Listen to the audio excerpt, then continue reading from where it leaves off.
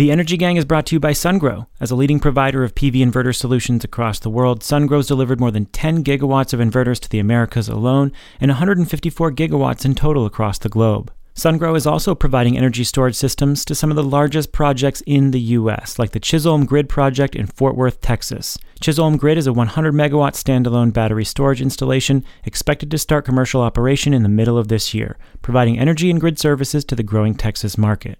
Learn more about SunGrow's energy storage solutions by emailing them at info@sungrowamericas.com.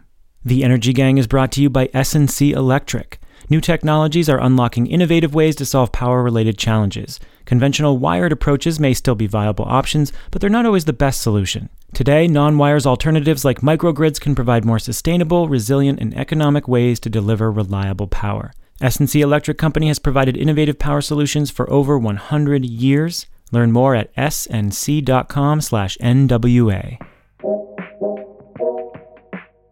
This is The Energy Gang, weekly debates and discussions about the fast-changing world of energy. I'm Stephen Lacey. Welcome. America's electricity system just faced another stress test as extreme heat taxed power plants and grid operators across the country. Is the power system ready for tomorrow's extreme weather today? Plus, what a secret recording of an Exxon lobbyist tells us about the oil industry's grip in Washington. And can we use natural gas pipelines to accelerate the low-carbon transition?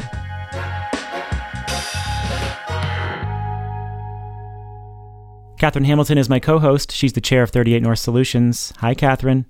Hi, Stephen. I am recording from Culpeper, Virginia, in the mountains, where our general store is the bodega of New York City. And I'm thinking of bodegas because I'm obsessed with In the Heights these days.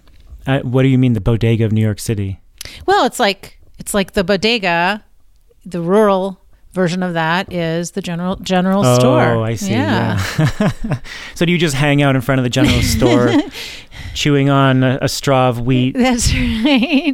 No, but like you can go in and get anything. You can go in and get motor oil, or you can go in and get graham crackers or whatever you need.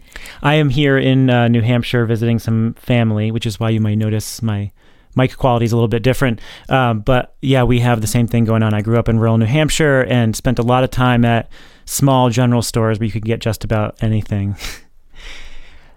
Dr. Melissa Lott is with us. You recognize her voice. She's been on the show a couple of times. She is a senior research scholar and the director of research at the Center on Global Energy Policy at Columbia University. Melissa, how are you? Hey, Stephen. Hey, Catherine. I'm great. I'm really thrilled to be on the show with Catherine on the show, too. I also am laughing because Culpeper, Virginia, is a place where some of my friends, when I was working at the Department of Energy, and I went to run in a triathlon, and I still have the socks they gave us that have chili peppers all over them and say the Culpeper Tri. So I know where you are, which is really fun. Awesome. Melissa has a little recording secret. You're not there now. You look like you're in a regular room in a house, but you have been traveling the country in like an Airstream. And when we've been recording together for another podcast we've been working on called The Big Switch, you were recording from an Airstream. You had like a mini mobile studio. So you're back in Texas now? Yeah, I'm stationary. I am not sitting on top of wheels at the moment. I'm on a concrete foundation, which is not normal when we record, Stephen. So I'm in Texas, in Austin. It's a slightly rainy day, which for a summer day in Texas is actually a gorgeous day because we need the water. We're always appreciative of it, but especially in the summer. Well, as I mentioned, Melissa's the host of The Big Switch. It's a podcast that we've been developing together for months, and it explores the benefits and trade-offs of the low-carbon energy transition. We focused on the grid in this first season, and it directly pertains to today's conversation. So you heard the first episode in a recent cross post that we did, so go back and check that episode out. And we're going to dig deeper into the themes of that particular season because there's just so much going on right now with grid stresses and questions about how we continue to redevelop the grid with more renewables and low-carbon resources, but also in the face of severe weather that is happening more frequently. So it has been a very intense year for America's power grid. This summer's heat dome sent temperatures in Portland, Oregon to 116 degrees last Monday, at a time when temperatures are usually in the 70s, British Columbia saw 113 degrees Fahrenheit. Across the Pacific Northwest, hundreds of people died. Cables on transit systems started melting. Roads buckled. Window glass shattered. There are tons of pictures of buildings melting and glass breaking in the extreme heat on Twitter that I saw. And drought conditions just got worse in California in particular, making California's wildfire season start very early once again. Meanwhile, extreme heat also caused grid stresses in New York and in Texas. This follows the rolling blackouts in California last fall and the massive prolonged grid failure in Texas this winter. Grids everywhere are dealing with once-in-a-century conditions every few years now, or even every year. And just this week, California's grid operator said it needs to procure more resources because it expects more extreme heat this summer, and it just doesn't have the capacity to meet expected demand. So how is the grid holding up in these conditions? What's working, what's not working, and are planners starting to think differently? Catherine, how would you grade the grid's performance during the most recent extreme heat wave? I know it was different in different regions of the country, but it was all happening at roughly the same time. So what grade would you give the grid? Yeah, so I think we have to grade on a curve. I think of Texas as really bad, like a D. I think of the Pacific Northwest as maybe a B minus. And then California's just all over the map. They can't decide what grade they're going to get. I think they do okay some days and terribly other days.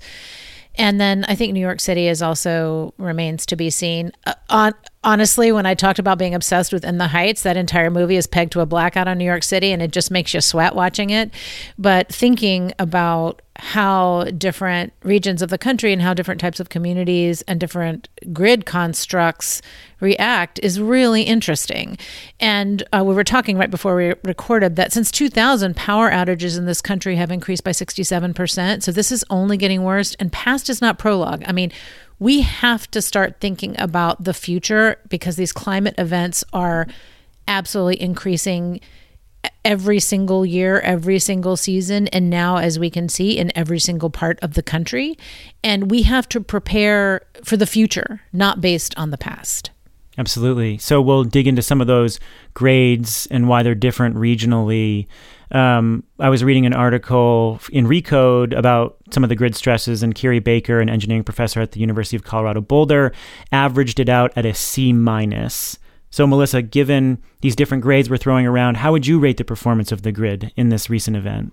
Yeah, I mean, I think on a national level, at least across the lower 48, I'm going with the C minus, and completely agree with what you're saying, Catherine, about it being different in different parts of the country.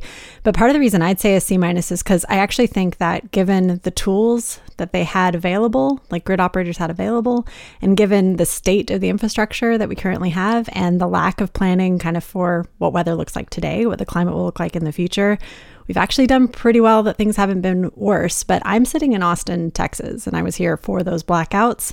So it's honestly, it's hard for me to not, after that experience, give an even lower grade. But that's where I'm sitting today. But I think C minus, it's like, yeah, you're passing. You're going to get your diploma at the end of the day, but you are on the cusp of academic probation, and it is not good. And you need to do something so you don't fall off the edge and everything get worse. That's where I'm sitting. I appreciate the extension of the metaphor here. So let's talk about the Pacific Northwest, because that's where we saw the most extreme heat, this heat dome that swept over the Pacific Northwest, up into Canada, down into California, just a very vast, prolonged event. But why did the Pacific Northwest do better than, say, California last summer, or even Texas this summer? Catherine, what's going on there in the Pacific Northwest that made things a little less dire? Yeah, so I reached out to Janine Benner, who is the director of the Department of Energy in Oregon, and she runs the efficiency and renewable programs, and they do policy. They don't do regulation, but she gave me some ideas. They do an energy report every couple of years, and they look a lot at resource adequacy. They look at what could happen in climate. She talked about how Portland General Electric has been thinking ahead because they got a little bit of practice last year in the wildfires. They were trying to really prevent catastrophic impacts. They figured out how they could purchase power, how to communicate with their customers to make sure that they looked out for each other, that especially since a lot of folks don't have air conditioning. It also happened that, it was in June, so hydropower was more available. It's much worse later in the summer when the reserves are depleted. They're also connected to the region. So the heat wave was isolated to the Pacific Northwest, but they're connected to the region that was not suffering in the same way. So they were able to adjust. Still, hundreds of people died from heat, which is really serious. I got heat exhaustion this weekend, and it is not a good place to be. And in places like that where there isn't a lot of air conditioning, they do have demand response programs and smart thermostat rebate programs that work really well. But they still were seeing things that they really haven't seen, to the point where streetcar cables were melting. So, Melissa, how do you parse those factors out when you think about the Pacific Northwest in isolation? We've got a regionalized grid. We have more hydro available because it was early in the season. We have fewer air conditioners in the region. What else? Yeah, so we had this regional grid and we got lucky with having a lot of water in the reservoirs. Absolutely. One of the things that we saw like in California last summer is that there just wasn't more electricity to bring into the system because it was a regional heat wave, right? So it wasn't just that California was suffering, it was that all their neighbors who they normally would go to and borrow a little bit of power, they couldn't do it. There was no more to get. And in Texas, there's a lot of different things we could pick apart, over the winter storm and the blackouts that happened there, but they aren't able to tap into their neighbors as easily as they would want to. So it was a regional cold snap. It was huge. It covered huge swaths of the United States, but also ERCOT, like the Texas grid, couldn't plug into its neighbors. In the Pacific Northwest, there were a lot of different things that went right.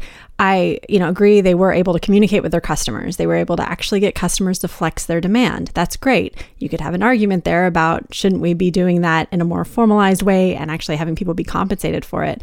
This idea of having fewer air conditioners, this highlights two things for me. One, the data are so clear that climate change is happening. We're going to expect more extreme events, in the future. We're already seeing them today. That means that over time, we will have more people buying those air conditioners. And is the power grid going to be set up to support those changing demand patterns, increasing demand over time? That means investment. Are we going to be able to do it? It also highlights just the need for more tools, the need for more options. And this is something where when I give the grid a C- overall right now, part of that is out of respect for the grid operators who were using every tool that they had in this case. And by the numbers, I was honestly, personally, I don't know about you, Catherine, I was surprised that the numbers were as low as they were. Like kudos, to the response and a little bit of luck when it came to the hydro reservoirs. But those grid operators, I would bet money that if I'd been in the operating room with them, they would have been like, if I had another tool, I would be so glad to have it right now to use it. Yeah, so it also struck me in Texas and California how linked all of our systems are. So in Texas, where you lost power, you were losing water and things were freezing and causing all kinds of issues because of the cold. And in California, they have their whole breadbasket of the United States in high desert. So they're either going to use surface water, dams and reservoirs, or they're going to be pumping groundwater to make sure all those crops are growing well enough. And all of these systems are so closely intertwined that when the electricity goes down, it affects everything else in all of those other ecosystems around electricity. 100%. The grid is so important to our health, which we can focus on when we read the stories about, what California is doing for this next season of stress on the grid with, deploying batteries to people's homes so they can keep their medical devices going, these types of programs that they're doing now after the blackouts last year. But you also have to think about the rest of the economy. And when the grid goes down, it pulls a lot of stuff with it. And when the grid is stressed and you're asking for, demand response, the biggest lever you can pull is around industry. It's around, commercial, or it's around the big users. Individual households are great. But when you can pull a bigger lever of an industrial facility, that doesn't come without cost to that economy. And it doesn't come without cost to us as consumers. Let's dig a little bit deeper into California and Texas. So let's start with California. Right now, wildfire season is already starting. You have 100% of the state that is in some level of drought. Hydropower resources are already drying up and being taxed. California has a major problem. And I referenced at the beginning of the show, just this week, the independent system operator said, we don't know if we're going to have enough capacity to meet expected demand throughout July and August. So they put out a call for more capacity, and it's unclear whether they can meet what they think demand will be. Meanwhile, there's still conflicts over how people are compensated for demand response there. And so while they have been successful in sending out alerts to folks and getting people to turn down their air conditioners or, turn down machinery and industrial usage, there's still a real problem with compensating people for that. And so California's got a lot of problems all at once. Meanwhile, it has so much renewable energy, which can be very helpful at certain times. But, hydropower obviously has a drought problem. We saw in last year's blackouts, there were natural gas plants that shut down, but there was also a bunch of wind generation that went online. So you could just walk through any number of factors related to grid management and resource availability, and California's got it all. So is California ready for the weather of the future? Yeah, so it's interesting because they export in the winter and they import in the summer when they have issues like this. I talked to Jennifer Chamberlain that I work with. She's at CPower and they do demand response. And I asked her, based on last year, did they do more procurements for a demand response auction and for resource adequacy? And she said, no, they did not. That they are trying to shore up generation. But instead, they're doing this emergency load reduction where you're paid for performance only for energy, not for capacity. They are allowing behind the meter resources like demand response to participate, but it's really not really optimal. What you would want is to have lots of procurements of resources that customers, as Melissa alluded to, where customers know in advance and they have easy apps to be able to reduce, or that it's even automated for them to be able to curtail and cut by a little bit here and there, but where they're just vastly under-resourced in all of that in California because they haven't done that. And so now they're doing some emergency load reduction, but it's really not the same thing. And they'll try to get as much as they can from that, and it will help because people do respond in emergency situations, but they definitely could do better. Yeah, I mean, they can definitely do better in the future, and they can definitely have more tools to do better with. I mean, I was struck when I was just reading about everything going on in the Pacific Northwest when there was an article where they were talking about the extra cooling systems that they were deploying just to keep distribution systems from overheating. And they were highlighting one of my favorite nerdy things in power lines, which is about power line sag and what happens when it gets really hot out. I know that reveals me as a big nerd, but I think you guys already knew that. But when you talk about it, you're like, if we start planning for the climate we're going to have in the future, the climate we already have, where these extremes, like you said, Stephen, this isn't a once in a century thing. Like the blackouts in Texas, they're not even a once in a decade thing. They're more frequent than that.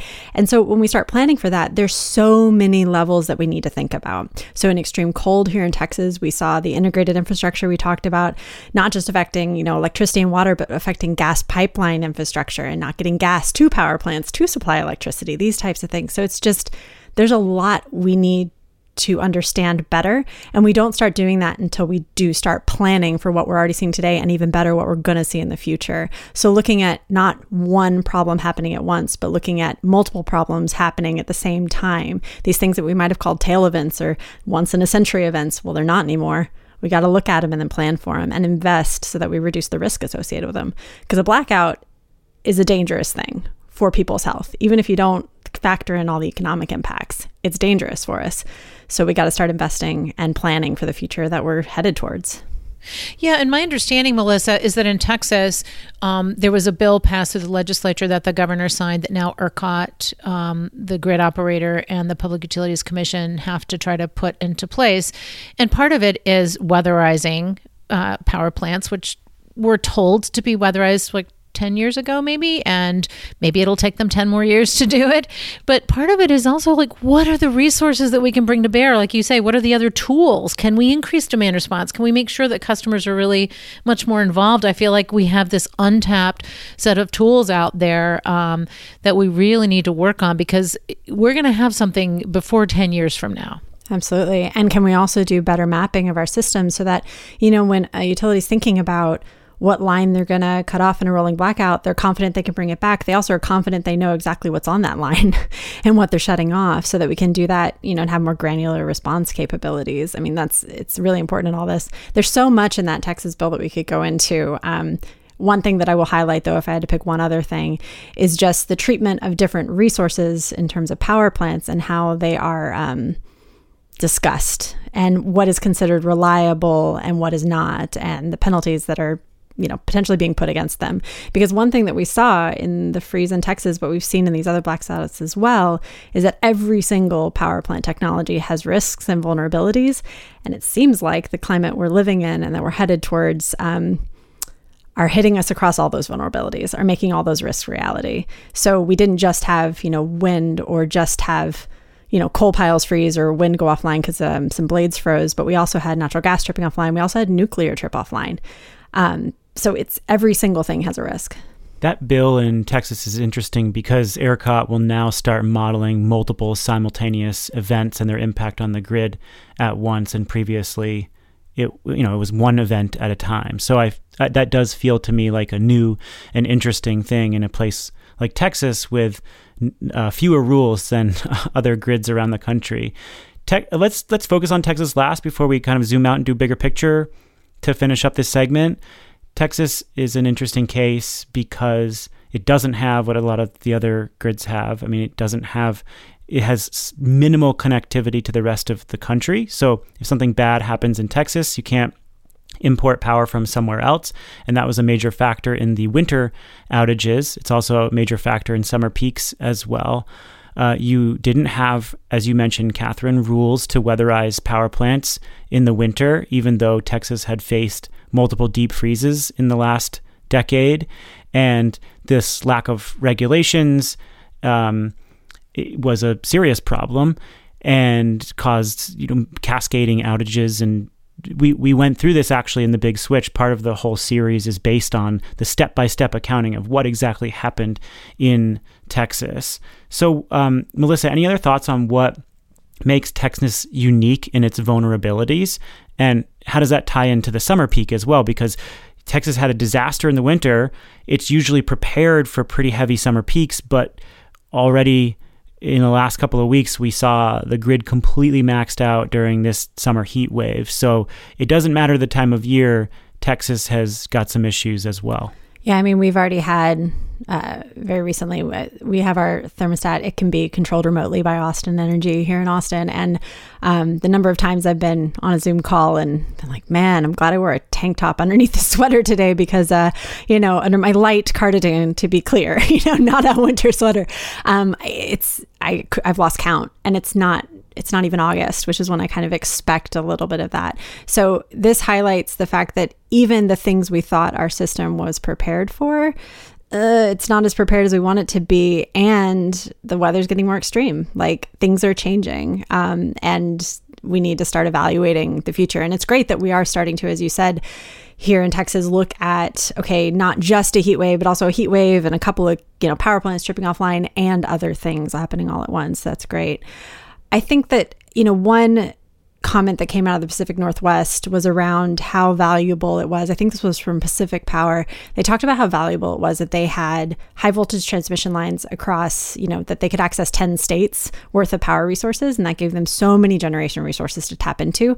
I think that one of the things that we risk in how we're approaching even the little things we are doing to take the grid to the next step we wanted is just not thinking about coordinated responses and coming back to this idea of how do we build out the grid and power lines to make sure that we have access to resources when stuff goes wrong, because things will go wrong. And no matter how much planning we put into it, we won't think of everything. So how do we give ourselves additional options and additional resources to tap into? But I just keep coming back to the human side of this. Like, this isn't something we just watch on TV, like watching the people who are being affected by it and seeing the numbers come in of how many people have died in these heat waves. It's just really sobering, and I hope we take it seriously. Yeah, one of the things I really wanted to echo, Melissa, was this issue of transmission, and that Texas is so isolated in its system and not able to connect. But so are some of the other states, like the south part of MISO, the mid-continent system operator, is not as connected to the northern part of MISO as it should be. And the MISO South states were also having blackouts at the same time that Texas was. So we need more connectivity across the country. We need to connect the MISO regions. We need to connect MISO to PJM, where a lot of the load is, and in the Midwest, where you have all these clean energy resources that you can move around. And I think that you're right, that will not only give us more tools to use, but actually help people. Absolutely. I mean, I can remember we were publishing a paper that came out in December talking about existing authorities we have to build out the grid. And as we were writing it, it was one of those recognizing that the conversation had shifted across the U.S. to this, we think a super grid across the whole country, that would be great, but we're never going to do that. So let's just focus on what we can develop locally. And the idea is look, in any of these scenarios, whether you're going to net zero or decarbonizing to a certain place or just keeping the lights on with existing resources, transmission helps so much. We should be investing more in it, and we should be looking at what makes sense in terms of new lines, and then making the existing lines more, flexible and robust so they can help us out, and deploying our resources so that they use what we have and what we will build in the future as effectively as possible. So thinking about storage and not just thinking about it as being next to a wind turbine or a solar panel, but thinking about where else in the grid it would make sense to put it so that we have a more reliable system and we have a more resilient system when these extreme things happen. So that stat that you mentioned at the beginning of the show, that outages in the U.S. have increased 67% since the year 2000, is stunning. And in the wake of all these distribution investments after the Obama-era stimulus package, we were told that it was going to improve reliability and reduce outages. And in the 90s, there was a dearth of investment in the distribution infrastructure. Utilities really underinvested, and that's why we started to see outages go up in the early 2000s. But we were promised that would change, and it hasn't changed. It's gotten worse. Is that a result of a lack of investment, or the wrong kind of investment, or just that these investments are not keeping up with these extreme weather events fueled by climate change? How do you all read that number? So I do think we have underinvested in certain parts of the grid. One is transmission. It's been really hard to build transmission, regional tie lines. The other piece is, we've invested, and the Obama stimulus bill invested a lot in advanced metering infrastructure. Well, that's great if you have a meter, but if you can't connect that into the rest of the system to where the generator is, that whole distribution side of the system has been vastly invested in. And then all of the connective tissue, which is what I call all those things, the digitization, the equipment that allows things to flow better and to share information and to move and to recover quickly. I think that is where we have not invested as much as we should. And it's been really hard because utilities don't get paid. They get paid for assets in the ground rather than assets in the cloud. But I still think that those are pieces that really we have a lot of work to do on those. Yeah, and I'll snag a quote from, I think it's Daniel Cohen over at Rice. He's an associate professor in civil and environmental engineering. And if I paraphrase it, it was something to the effect of, the power system, and he was referring to Texas, but the power system has been trying to just have enough power to get by. So cutting corners and just making sure it could squeak by, which is okay until a couple of things break and go wrong. And then it goes from being, cost effective and lowest cost to being really, really expensive, both in terms of, direct costs because things break, but also cost of human life and human health. So it's obvious we need to do more. And we also need to think differently, as we talked about earlier. Yeah, that's a good place to end it. I actually have that quote from Daniel Cohen up here. I pasted it into my show notes because I thought it was right? good. You got it close. He compared the situation in Texas with someone trying to save money by going without insurance. And he said it's really cheap until it's not. Yeah. But I think you got to the heart of it. We're seeing that play out season after season. The Energy Gang is brought to you by SunGrow. SunGrow is the leading global supplier of inverter solutions for renewables. This year, SunGrow is also supplying more than 1.5 gigawatt hours of energy storage technology to projects across North America. Among these projects is the Chisholm Grid Battery Energy Storage Project in Fort Worth, Texas, which is owned by Astral Electricity and was developed by Able Grid and MAP. Along with the lithium-ion batteries, Chisholm Grid will use SunGrow's advanced converters and controls in a long-term services contract to meet the growing ERCOT market conditions while reducing operating costs and extending the lifespan of the assets. And SunGrow isn't just supporting energy providers and Fortune 500 companies with their deep decarbonization goals, it's also making those commitments for itself. In the last year, SunGrow joined RE100 with a commitment to switch its power needs to 100% renewable energy by 2028. To learn more, email info@sungrowamericas.com. We're also brought to you by S&C Electric. Power-related challenges and opportunities are becoming more complex. Reliability concerns, rising energy costs, cybersecurity risks, they can all jeopardize operations, while new technologies like electric vehicles and microgrids offer great potential. If you're a utility or commercial enterprise today, you're faced with a critical decision. Select a conventional wired approach or respond in a non-conventional way. Even with dedicated in-house resources, arriving at a conclusion can be an uncertain and time-consuming process. You can evaluate these big decisions more efficiently and with more confidence by working with an experienced integrator like S&C Electric Company. S&C will be with you every step of the way, thoroughly working through your challenges and reviewing your energy needs to offer an expanded set of solutions developed specifically for you. Learn more at snc.com/NWA. Let's turn to a video that is putting ExxonMobil on the defensive. Exxon is one of the most powerful figures in climate delay. A 2015 investigation showed the company's scientists knew very clearly about the threat of climate change, and the company worked to cover it up for decades. And while other oil companies have started to embrace offshore wind and geothermal, batteries, hydrogen, clean energy services, Exxon has spent tens of millions of dollars on advertising about how it's going to use algae to create new fuels. And if you're wondering and you haven't followed algae, it's basically been a big bust, and Exxon continues to tout it and invest in it. According to the Union of Concerned Scientists, Exxon has given $30 million to conservative groups that are explicitly pushing climate denial, like the Heartland Institute and the Heritage Foundation, and that's just the money that can be tracked. There's also lots more dark money sloshing around. And in a video recently published by Greenpeace, Keith McCoy, who's a senior director of federal relations at ExxonMobil, admits that. Here's a little clip from the video. Did we aggressively fight against some of the science? Yes. Did we join some of these shadow groups to work against some of the early efforts? Yes, that's true. But there's nothing illegal about that. We were looking out for our investments. We were looking out for our shareholders. So that was recorded by Greenpeace. They convinced McCoy he was being headhunted by another company. He opened up during this fake interview, having no idea it was being recorded. He also bragged about Exxon's efforts to lobby against climate provisions in Biden's infrastructure bill. He talked about working with Senator Manchin, the Democratic kingmaker who could make or break Biden's climate priorities. And he said a carbon tax is basically hopeless, which is kind of why Exxon is backing it. He talked about why it is good public messaging, but why it'll probably never get done in Washington. We know these companies spend millions of dollars on lobbying. We know their history. But what does this recent admission tell us about the climate politics of today, at a time when oil companies are trying to convince the public that they are changing and actually making investments in new energy technologies? So, Catherine, what's your reaction to the video? Yeah, my first reaction was, I know that guy.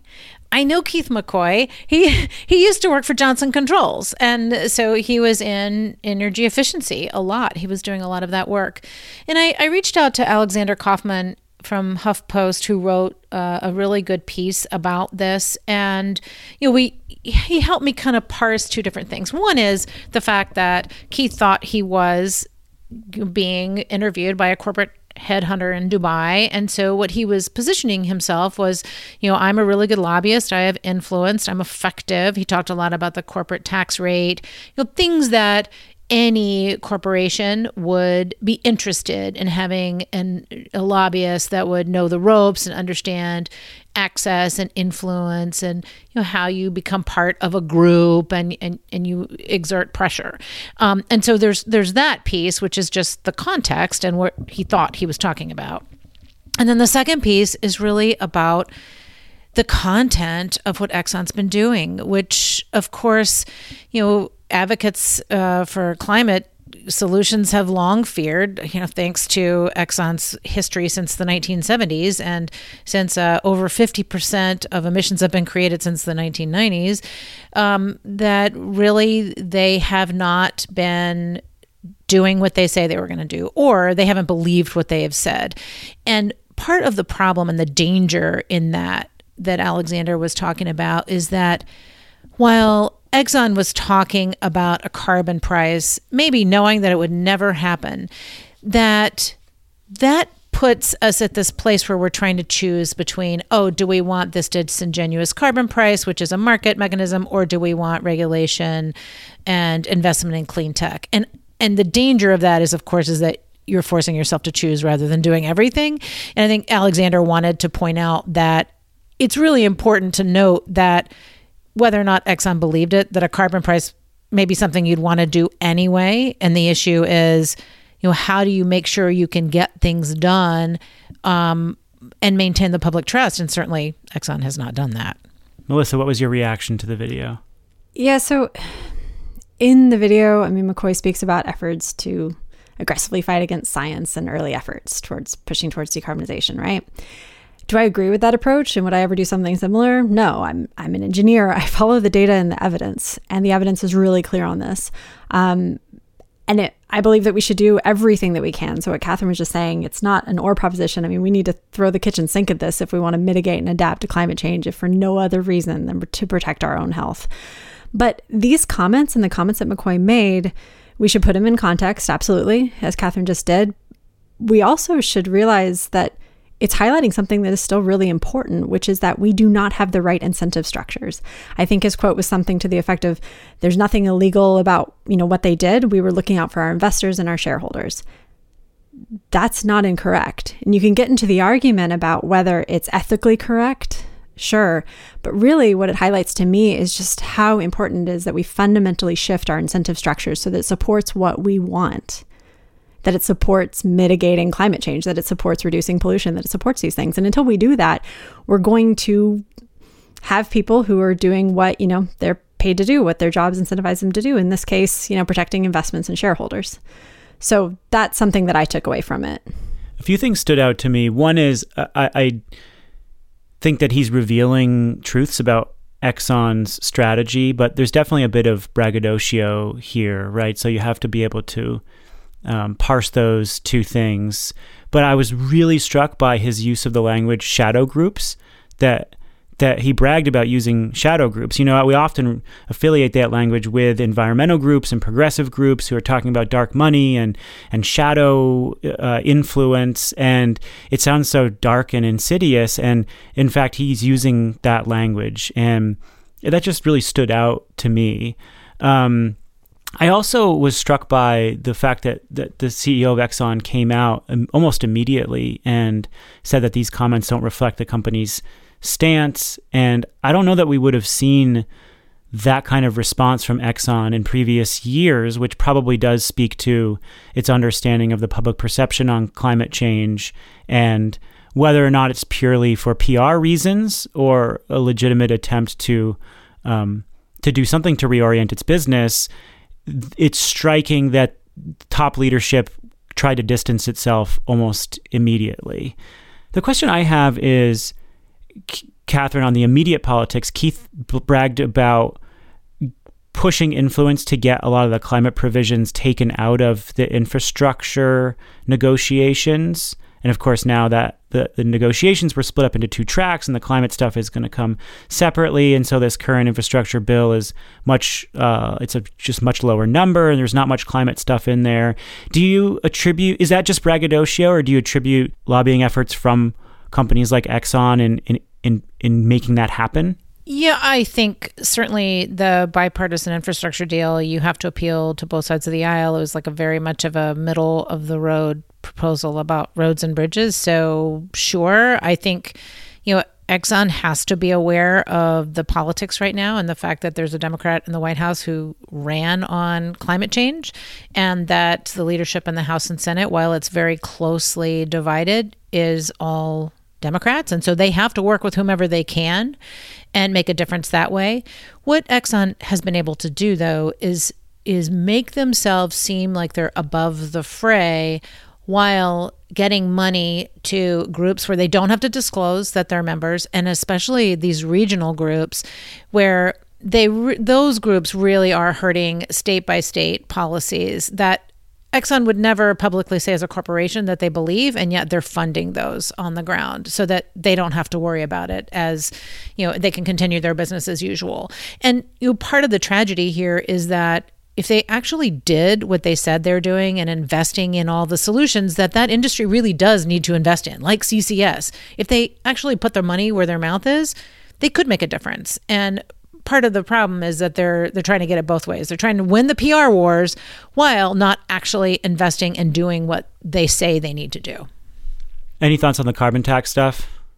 That they're just using the carbon tax as a PR tactic and don't actually believe it will pass? So one thing that I'll say about the carbon tax thing is this is not the first time that I've heard this statement or these statements about carbon tax being something that won't get passed, and the word tax, is going to turn away a lot of people, a lot of voters, and therefore a lot of the representatives of those voters. And so the word is charged. Like, I've heard that before, but I think that it's back to the context of this conversation. When we're looking at it, this person is trying to sell themselves for a job. They think they're speaking to a headhunter, and so you got to overlay the whole thing with that. So do I think he's wrong? No, but I simply don't think it's that simple. Like, it's not that simple. Yeah, and the biggest issue, and this is what Alexander Kaufman was saying, is that this is an argument that causes wedges between different sides of the argument. The side that wants to do CCS and a price on carbon, nuclear versus renewables and distributed generation, and instead of trying to say, all right, what are all the things we have to do to solve this problem, and let's get them done. And back in the Obama days, during the Clean Power Plan, there was this whole initiative to put a price on carbon, and they said, well, if we do this, then we don't need the Clean Power Plan. We can just, but that was all we had, was EPA being able to have the ability to regulate carbon emissions. And so it became this either or thing, when right now we're in a crisis. And as we talked about in that first story, people are dying. 37% of heat-related deaths are tied to climate change.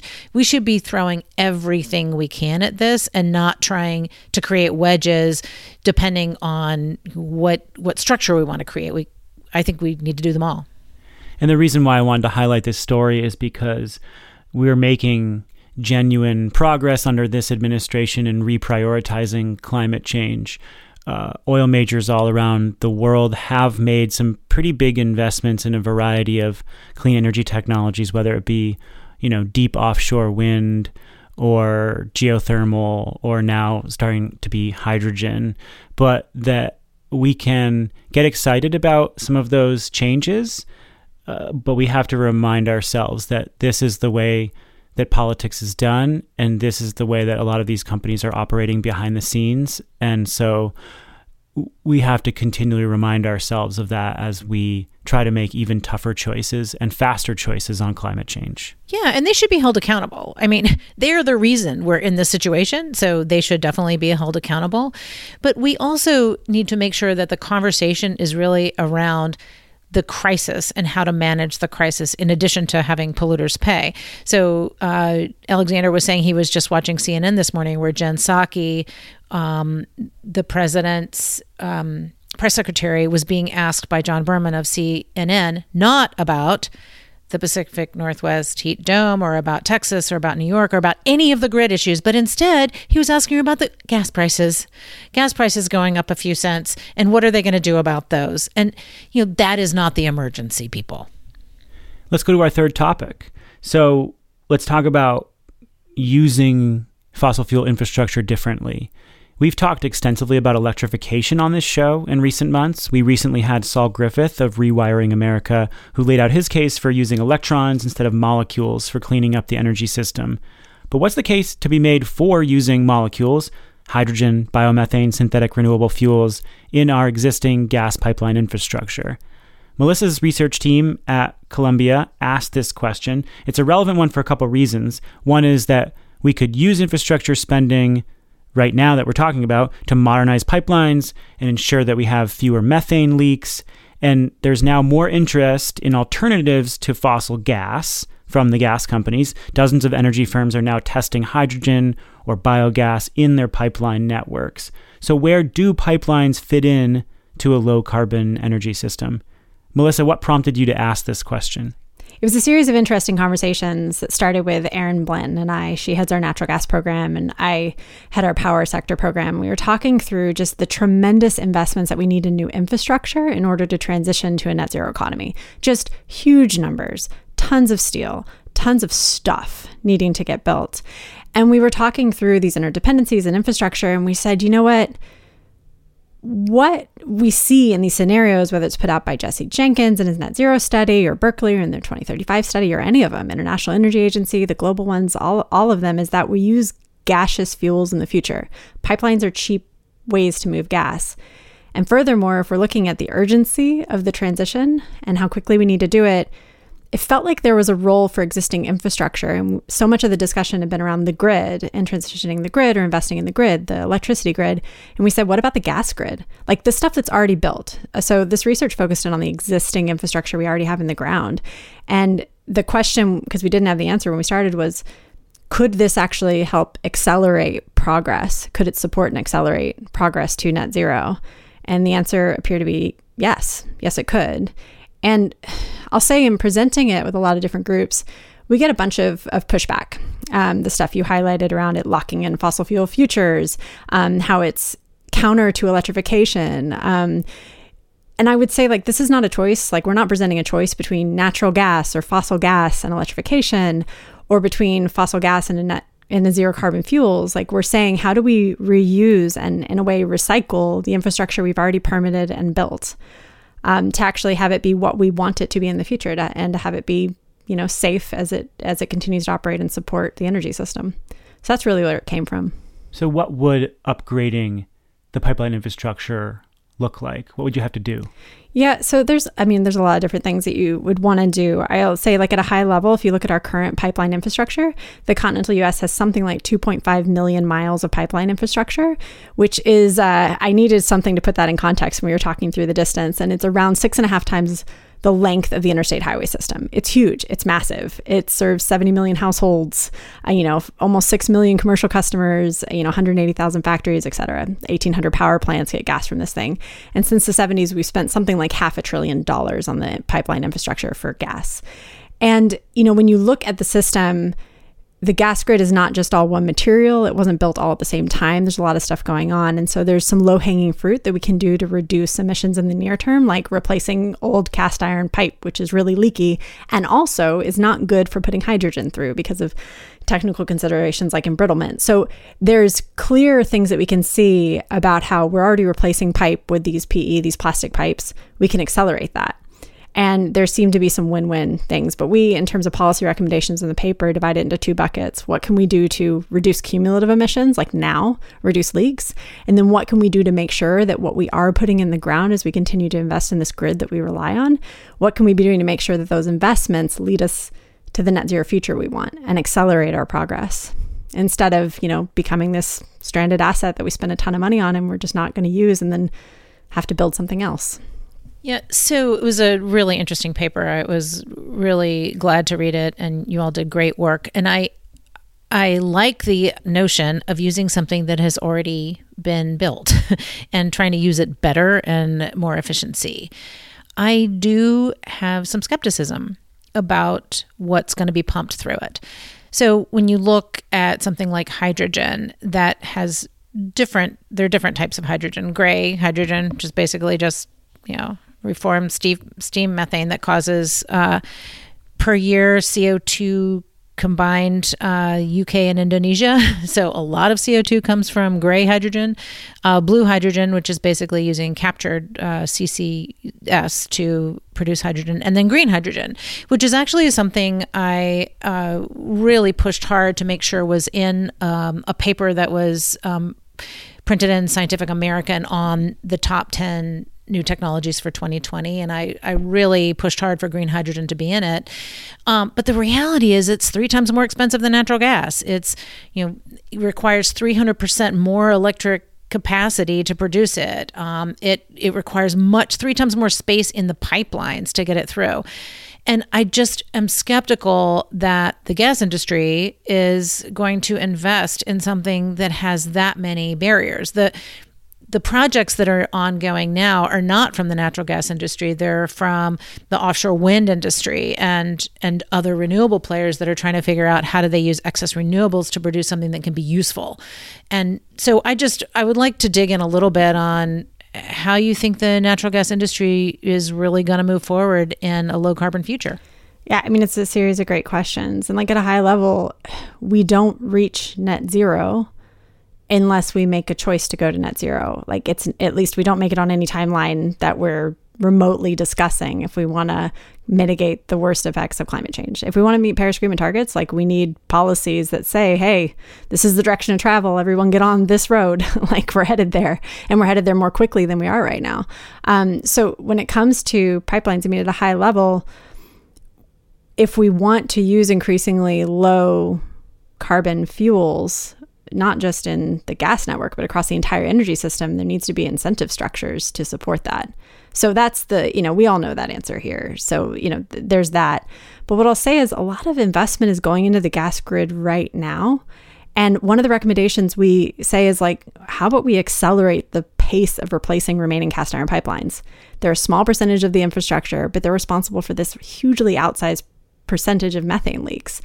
And they're also happen to be incompatible transporting things like hydrogen. We talk about beyond hydrogen fuels. There's a lot of different things we could put in there, renewable gas, synthetic methane, all these different types of things. But, a mandate for replacing these aging pipelines and doing it more quickly, that creates jobs and that reduces cumulative emissions. And if we do it in a way that is thoughtful about where we want to be in the future, then, we put in materials we have now, we put in these plastic pipes, and we set ourselves up for more success in the future.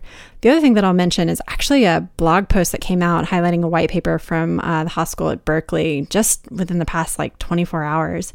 And it was talking about what happens as we transition away from gas, and we'll skip if that's fossil or zero carbon or whatever it is. But even in the Berkeley 2035 report, they still are using gaseous fuels in the future, and they're still using it for the last 10% of electricity generation.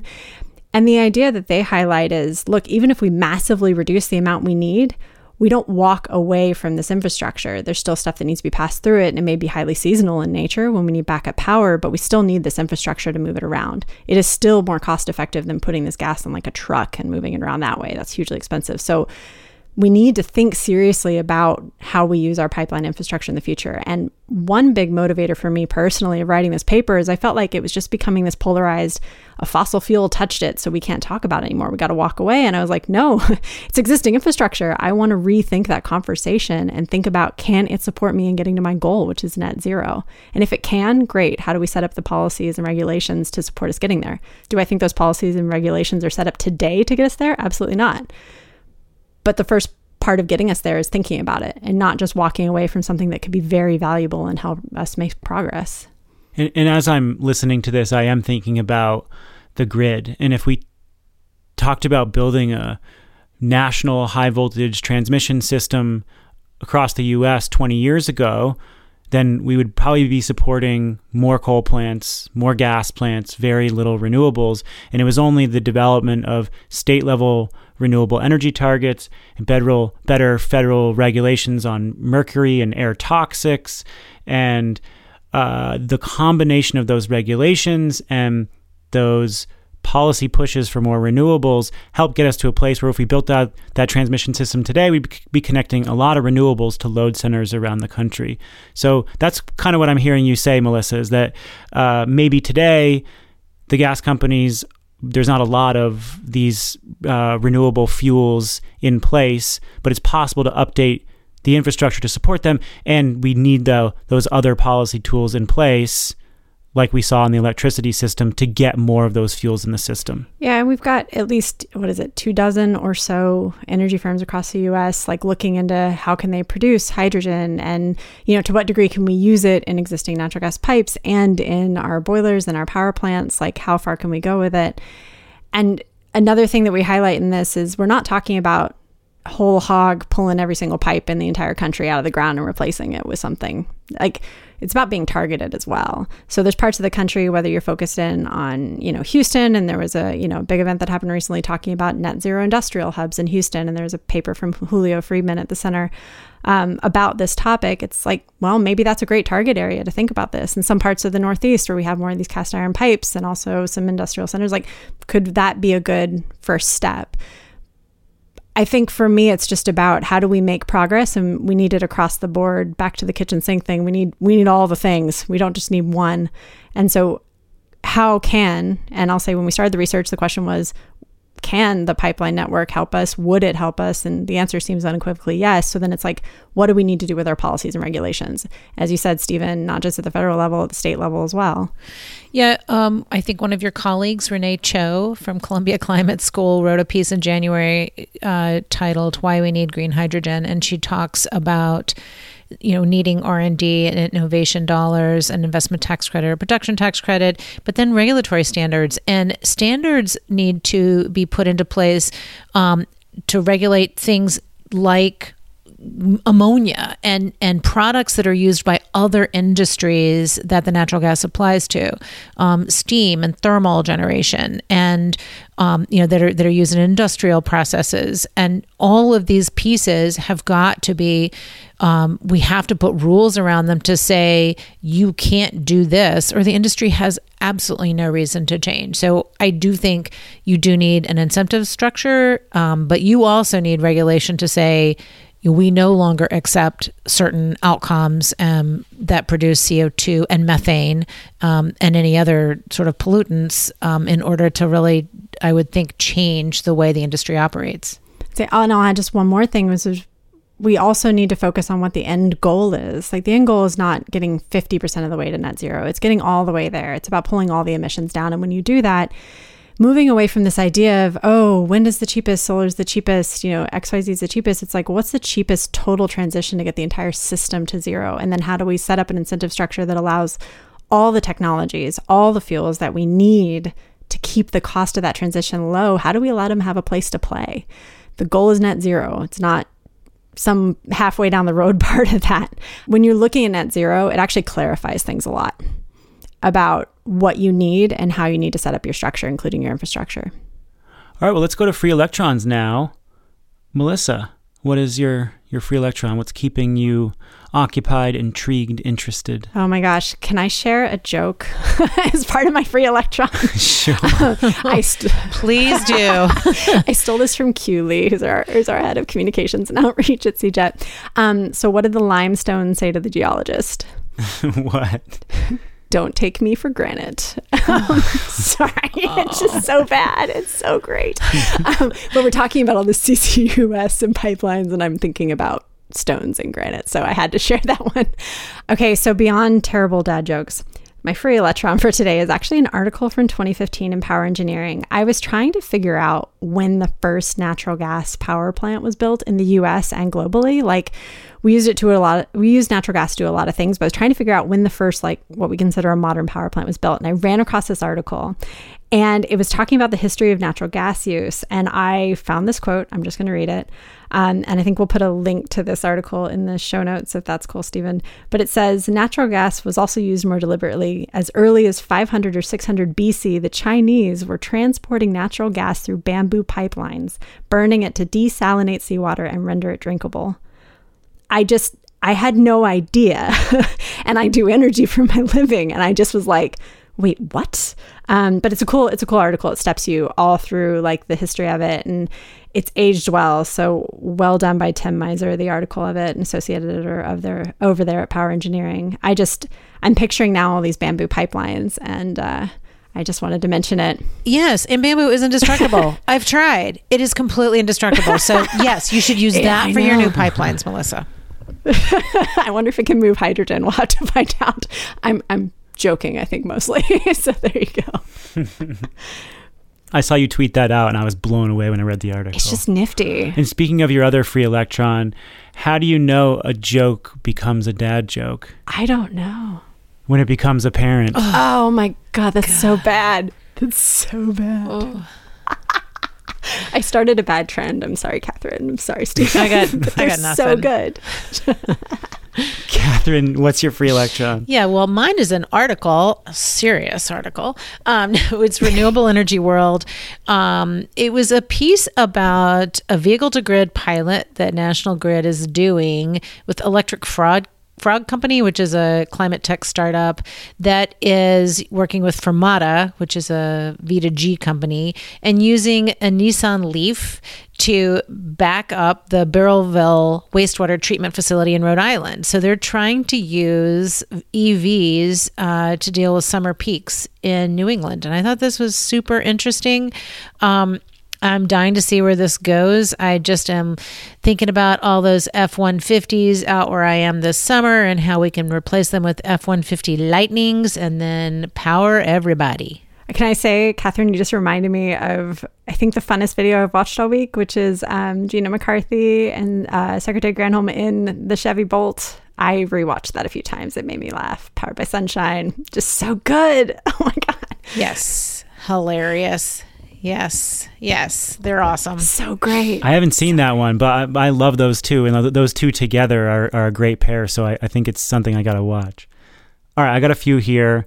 One is that Meet the Press and CNN's Reliable Sources just had really strong climate segments with some heavy hitters in the climate movement that just were fantastic, and we want to see more of that on television journalism because it's still really lacking, but the Sunday shows and the weekend shows are still extremely influential on the political conversation and in driving news cycles or reflecting the news cycle. So it was really nice to see some major climate players on those shows.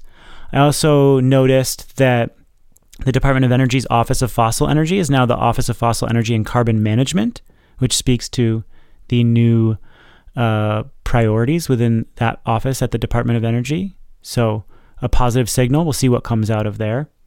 And the last is that I saw this report from the Office of Budget Responsibility from the UK showing that the investment needed to meet the UK's climate targets through 2050 would be equivalent to what they spent on the COVID crisis. And I just think that's like really astonishing to think about, because we're still in a world where the cost to do something about climate change is pretty reasonable compared to the costs of doing nothing. And so that is something that a lot of people can relate to now. This is something that journalists or climate communicators need to emphasize more of, because all of a sudden we're spending trillions of dollars on the health and economic response to the COVID crisis. And these are dollar levels that were previously kind of incomprehensible or deemed too high, but now they're being deployed and they're suddenly real for people and creating real programs to keep people afloat during a hard time or to keep people protected. And so we should seize this moment in recognizing that the cost to actually adhere to national targets around the world is very low still compared to the cost by 2030 or 2040 or 2050 in doing little or not doing enough. So I want to re-emphasize that point because of what we're all going through right now. Yeah, I love that. I wish I could just be affirmed that we aren't all just carpe diem people and aren't able to see into the future, but I hope you're right. I think that's going to do it for the show. Dr. Melissa Lott, thank you so much for joining us. What a treat. Thanks for having me. It was fun to hang out with y'all for a bit. Dr. Melissa Lott is a senior research scholar and the director of research at the Center on Global Energy Policy at Columbia University. She's also the host of The Big Switch, and you can check out the whole first season. We've dropped 5 episodes, and if you're keen on learning more about grid stresses and going deeper on what we talked about in the first part of the program, we tell the blow-by-blow account of what happened in Texas and then come out of that story in Texas and talk about what it means for how to build the grid of the future to make it more reliable and low carbon. So thanks for being here, Melissa. And Catherine Hamilton is my regular co-host. Such a treat to talk to you. I hope you enjoy the rest of your time in the mountains. Go say hi to everybody at the bodega. Thank you. I sure will. It's been a pleasure. I'm Stephen Lacey. This is the Energy Gang. We are a production of Postscript Media and Wood Mackenzie, and we are so delighted to have you with us every week. If you want to give us some show ideas or respond to anything that we discussed on this episode, hit us up on Twitter. You can find all of us there. We're all very active, and you can also find the Energy Gang there. And of course, we ask it every single time, but it's true every single time. Giving us a rating and review will help us find new listeners, so please do that. And we will catch you next week. Thanks for being here.